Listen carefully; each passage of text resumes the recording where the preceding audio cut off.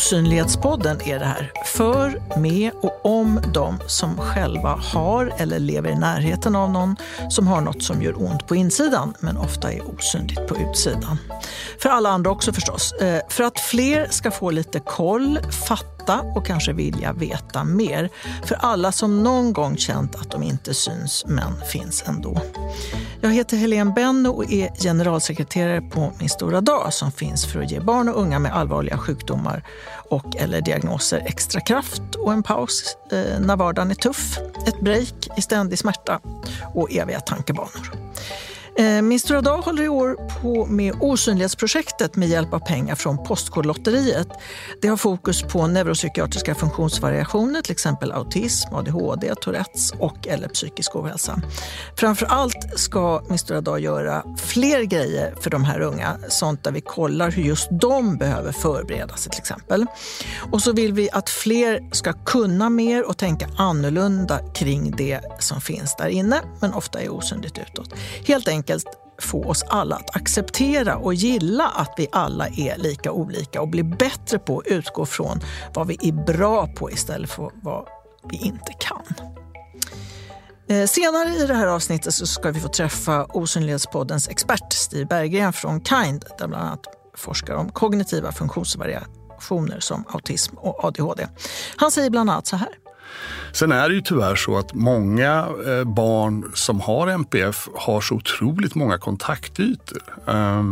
Det kan man ju tycka att det låter bra många gånger, men ur ett föräldraperspektiv så är det väldigt ofta så att man får befinna sig på väldigt många möten och vända ut och in på sig själva för att då hinna träffa alla de här personerna. Eftersom det oftast är en väldigt bristande samordning mellan kommuner och landsting och skola. Mer från Stig Berggren från Kind om en stund. Idag ska vi prata med Jiang som vet hur det är att vara förälder och kämpa för sina barn med diagnoser. En som verkligen vet vad det innebär att ha en diagnos, det är Molly som är 9 år. Hon har ADHD och autism. Man är ju fortfarande en person som är liksom sig själv när man har en diagnos. Alla med diagnos är inte samma person. Jag måste inte vara bara för att man har ADHD måste man inte vara all over the place. Man kan vara ganska blyg och ha ADHD. Bara för att man har en viss diagnos betyder inte att man är korkad eller smart. För om man har ADHD finns det en risk att man får en osmart stämpel.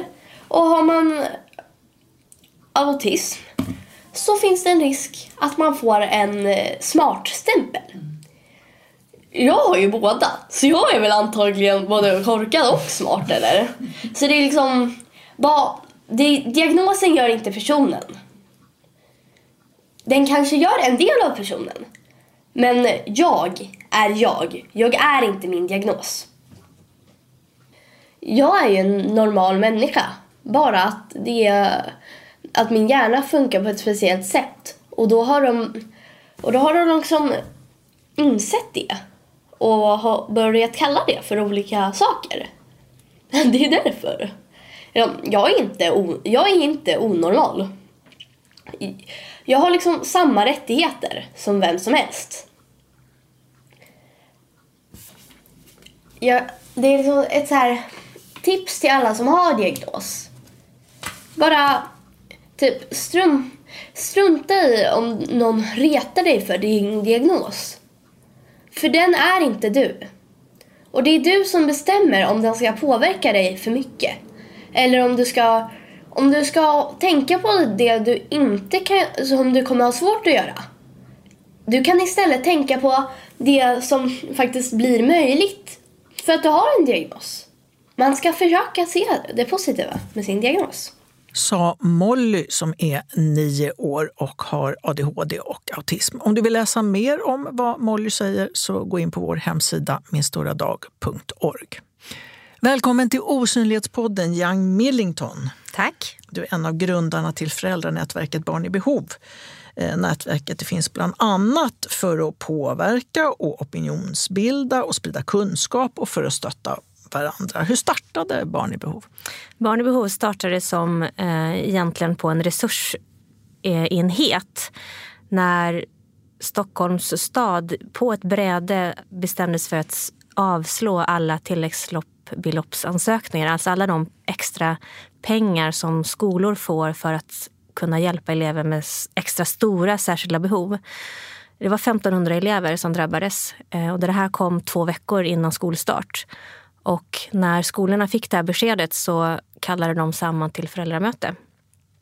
Och då bestämde sig 2 av de föräldrarna som heter Bente Danielsson och Jenny Pellarp för att försöka göra någonting åt det. Så de startade en Facebookgrupp som hette Barn i behov och manade alla då att gå ut och demonstrera utanför stadshuset när de skulle fatta de här besluten. Och jag var inte en av de föräldrarna då, men jag hörsammade det här. Jag hade själv precis fått hjälp till min son efter ganska knackiga år. Så att jag var inte direkt drabbad då. Nu har det i efterhand visat sig att jag har blivit väldigt drabbad. Men just då kände jag bara en sån solidaritet med att det här skulle liksom drabba andra. Så jag gick dit och bara möttes av en vägg av föräldrar, känslor och framförallt människor med samma historia. För när man sitter som förälder med de här barnen och försöker få hjälp så får man väldigt lätt uppfattningen om att man är helt ensam om det här. Det är som att utbildningsförvaltningen eller skolan eller socialförvaltningen hör det här problemet för första gången. Så man tror ju på något sätt att man har en väldigt speciell historia som är väldigt, väldigt svår. Och så möts man då, vi var ju över 350 föräldrar som möttes utanför stadshuset och bara upptäcker varandra. Och hur var det att träffa alla de här andra? Ja, men det var en väldigt delad känsla såklart. För man blir ju också ledsen över att vi är så många. Men samtidigt också en väldigt stärkande känsla av att vi inte är själva. För man får ju också den här, alltså det blir till slut så när man möts av den här kompakta oförståelsen och frustrationen över att ingen vet vad de ska göra, så tror man ju att till slut att man är besvärlig, att man är en förälder som inte riktigt har fattat galoppen. Och då förstå att vi var så många som gjorde det här, alltså som hade samma upplevelser, det var ju väldigt stärkande såklart.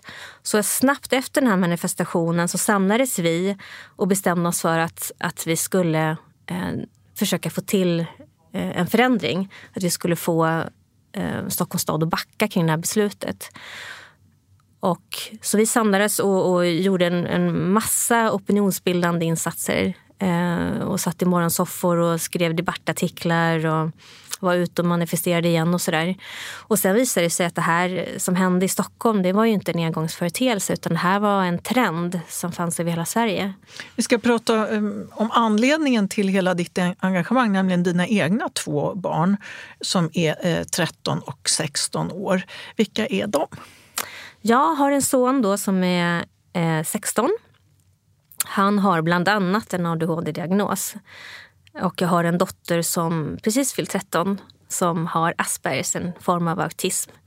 De är båda högfungerande och högbegåvade och högnormala egentligen då. Men de har de här specifika svårigheterna kring vissa områden som blir särskilt besvärliga just i skolan. Därför att skolan idag är utformad på ett sätt som i mångt och mycket är egentligen tvärt emot det som de här barnen behöver. De behöver lugn och ro, de behöver små sammanhang, de behöver mycket enskilda instruktioner, de kanske behöver hjälp med att komma igång, att orka fortsätta, att klara av att avsluta.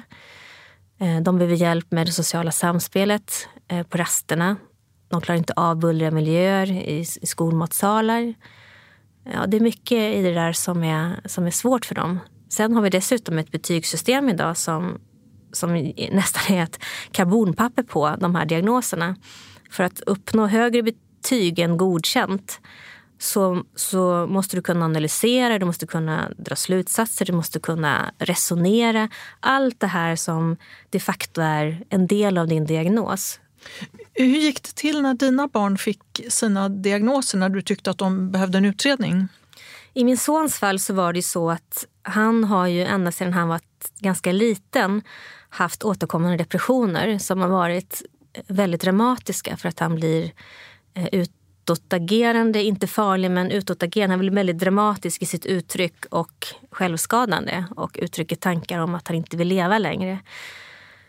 Och det där har han haft ganska regelbundet, kommer och går med några års mellanrum.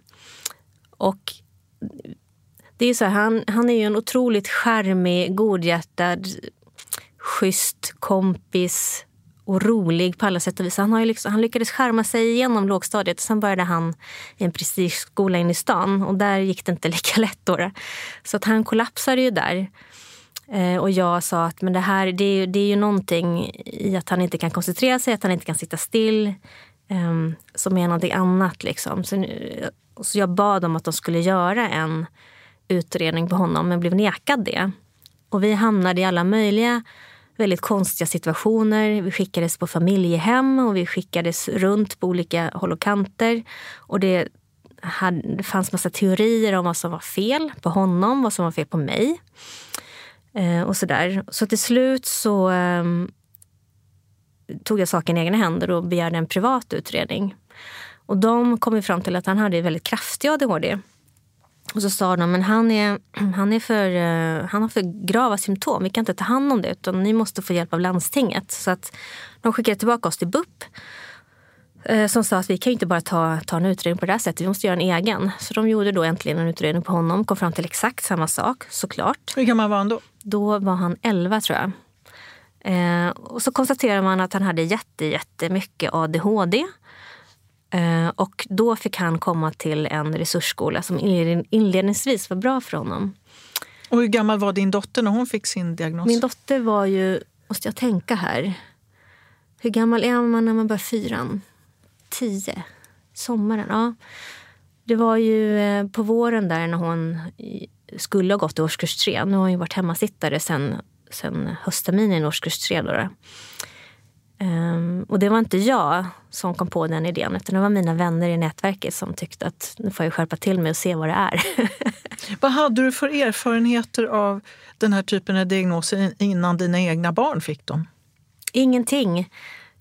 Jag hade inga erfarenheter alls. Och jag tror ju att jag tror så här att om det är någonting som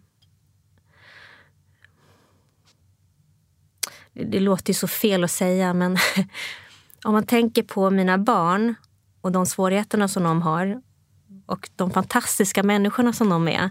Men om det är någonting som jag för egen del har fått med mig i den här resan som jag har gjort tillsammans med dem så är det att bli en bättre människa. För jag tror att jag var ganska odräglig faktiskt. Jag hade ganska tydliga uppfattningar om vad jag tyckte om barn och barnuppfostran och föräldraskap. Och tänkte att jag visste precis liksom vilka principer man skulle gå efter och hur man skulle få barn som skötte sig och sådär. Och var ganska styv i korken överhuvudtaget tror jag. Jag hade massa tydliga åsikter om allt möjligt liksom. Och sen har jag fått de här barnen och så försökte jag göra på det sättet som jag tänkte var bra och så funkade inte det. Och försökte lite för mycket där och så blev det liksom inte så bra. Och så till slut så har jag liksom förstått, barnen har fått mig att förstå att men jag måste ta bort den där illusionen jag har av vilka de är, vilka jag är och hur allting ska vara. Jag måste liksom bara sopa allting och börja om från noll. Och jag kommer ihåg det så tydligt när jag tänkte det kring min son. Att jag måste sluta hålla på med honom. Jag måste börja lyssna på vem han är. Och vad han vill och vad han behöver. Och liksom börja om från noll. Och jag vet att jag satt med honom och så sa jag ber verkligen om ursäkt. Jag har haft mina fixa idéer. Nu börjar vi om. Nu måste du lära mig vad du behöver. Så ska jag försöka lyssna på det istället. Och sen har vi byggt det liksom därifrån. Och så har det varit med min dotter också. Att jag har förstått att jag måste lyssna in mera istället för att tycka så himla mycket. Så på så sätt så tror jag att jag har blivit en bättre version av mig själv tack vare mina barn. Hur ser vardagen ut när man är förälder till 2 barn med diagnoser? Hur vardagen ser ut med barn med diagnoser beror helt på vilken hjälp du får av samhället.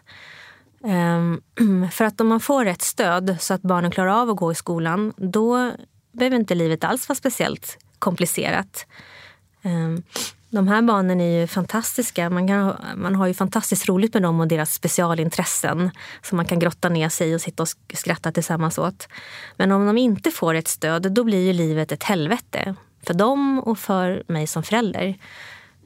Som min dotter då, som inte har gått i skolan på 4-5 år. Och hon har en funktionsnedsättning som gör att inte jag vill lämna henne själv om dagarna. Det blir helt omöjligt att kombinera det med ett yrkesliv.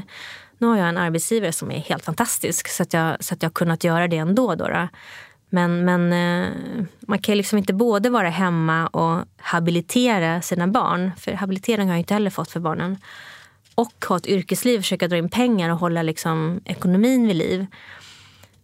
Så det där har varit jättesvårt. Sen är det är ju klart att man bryts ju ner av att se sina barn fara illa. Att se sina barn som är så fulla av kraft, energi. De är duktiga, smarta, roliga, härliga, bidragande människor liksom. Och så får de inte visa det där utan de bryts ner. Och tänka liksom att vad de egentligen hade kunnat vara någonstans och var de befinner sig nu. Det är många föräldrar som sitter i liknande situation som du och många av dem hör av sig till Barn i behov. Vilka tycker du ska höra av sig dit? Det är viktigt att förstå att Barn i behov är ingen organisation. Vi sitter liksom inte med en massa resurser som kan springa ut och hjälpa till på det sättet. Det som är Barn i behovs styrka och grund, det är att vi är alla anhöriga i samma situation. Så det vi kan göra är att stötta varandra och ge varandra tips på att det här testade jag i min kommun och det gick bra liksom, till exempel. Sen är det så att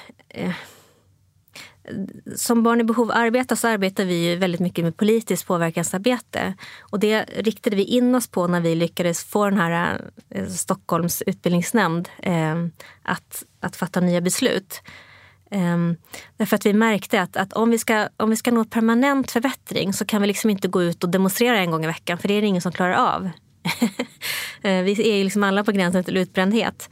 Utan vi måste se till att när vi lägger våran kraft någonstans, då måste det läggas på saker som blir bra långsiktigt och som också är permanent så att det inte bara försvinner efter ett tag. Att det inte ska vara så beroende av att vi som arbetar i Barn i behov orkar fortsätta driva saker. Och därför så har vi ritat in oss på till exempel det här med att skärpa skollagstiftningen kring vilka elever som får det här extra stödet. Och där har vi ju, nu ska jag inte säga att Barn i behov ska ta åt sig hela äran, men det var våran huvudfråga under Almedalsveckan för ett par år sedan. Och nu har ju den lagen faktiskt skärpts. Och vi satt ju med i en del av det arbetet. Så att det där är viktigt för oss, att vi jobbar med saker som ger permanenta lösningar. Liksom. Du pratar om att hämta kraft. Var hämtar du själv kraft ifrån för att orka med vardagen? Det är faktiskt så, för att mitt personliga liv har varit jättetungt. Jag har inte fått någonting gratis. Det har inte hjälpt att vara engagerad i Barn i behov för min egen personliga del. Med alla lagparagrafer jag kan och alla erfarenheter jag har så har inte det hjälpt mig. Så att om jag inte hade haft Barn i behov och de framgångarna som vi har lyckats uppnå genom nätverket, då hade jag inte orkat, tror jag. Utan det är faktiskt i nätverket som jag har hämtat kraften och sett att mina egna barn har inte fått det här stödet, men jag har ändå kunnat bidra till att frågan lyfts på regeringshåll till exempel. Tack Jiang Millington från Barn i behov. En expert, det är någon som är sakkunnig inom ett område. Osynlighetspoddens expert på frågor inom neuropsykiatriska funktionsvariationer och psykisk ohälsa, det är Stig Berggren från Kind.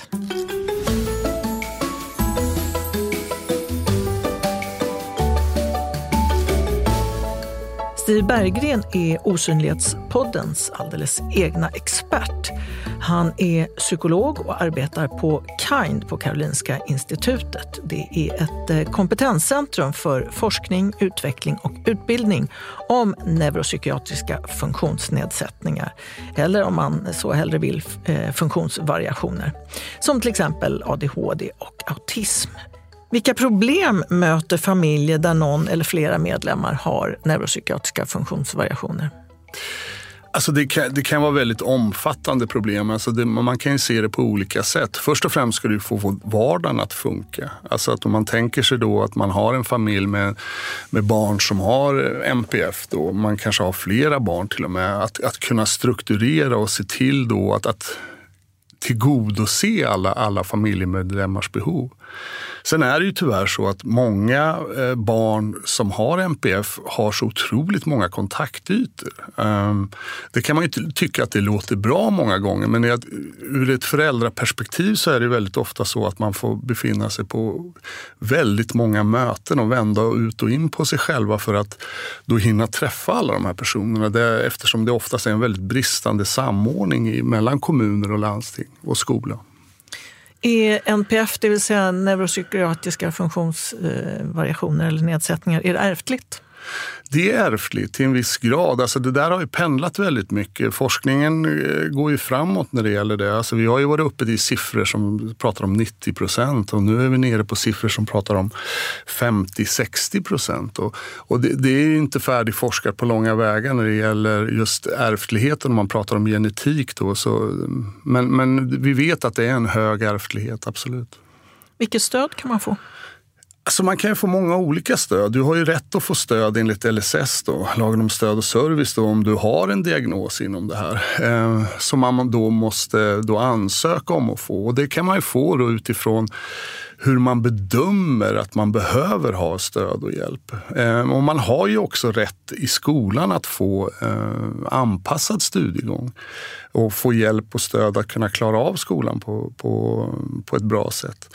Men det finns ju även inom landstinget olika delar. Det finns ett projekt som numera kanske inte är ett projekt som heter kognitivt stöd där man försöker få skolan och föräldrarna att jobba tillsammans. Man får utbildning tillsammans, man tittar på barnets behov och så vidare så att man kan jobba på samma sätt både hemma och i skolan. För att fortfarande är det ju samma individ som har liknande svårigheter. Har du 3 tips eller verktyg till familjer med barn med NPF? Ja, alltså tipsen är ju då, och jag vet inte, det är kanske lite förmätet, men det är ju väldigt mycket då att verkligen försöka skapa en struktur hemma för barnen, alltså många gånger i sänggående eller när man ska ta sig iväg någonstans, och det tror jag många familjer kämpar med. Men jag tror också att tips är ju också att etablera ett bra kontakt med skolan, och det vet jag att många föräldrar kämpar väldigt mycket att få rätt stöd i skolan, att man kan veta sina rättigheter väldigt mycket. Och jag tror också att man kan vända sig till och försöka få det här kognitiva stödet och också få personer som också kan hjälpa till att se till att man får det rätta stödet i skolan och även hemma. Tack Steve Berggren från KIND.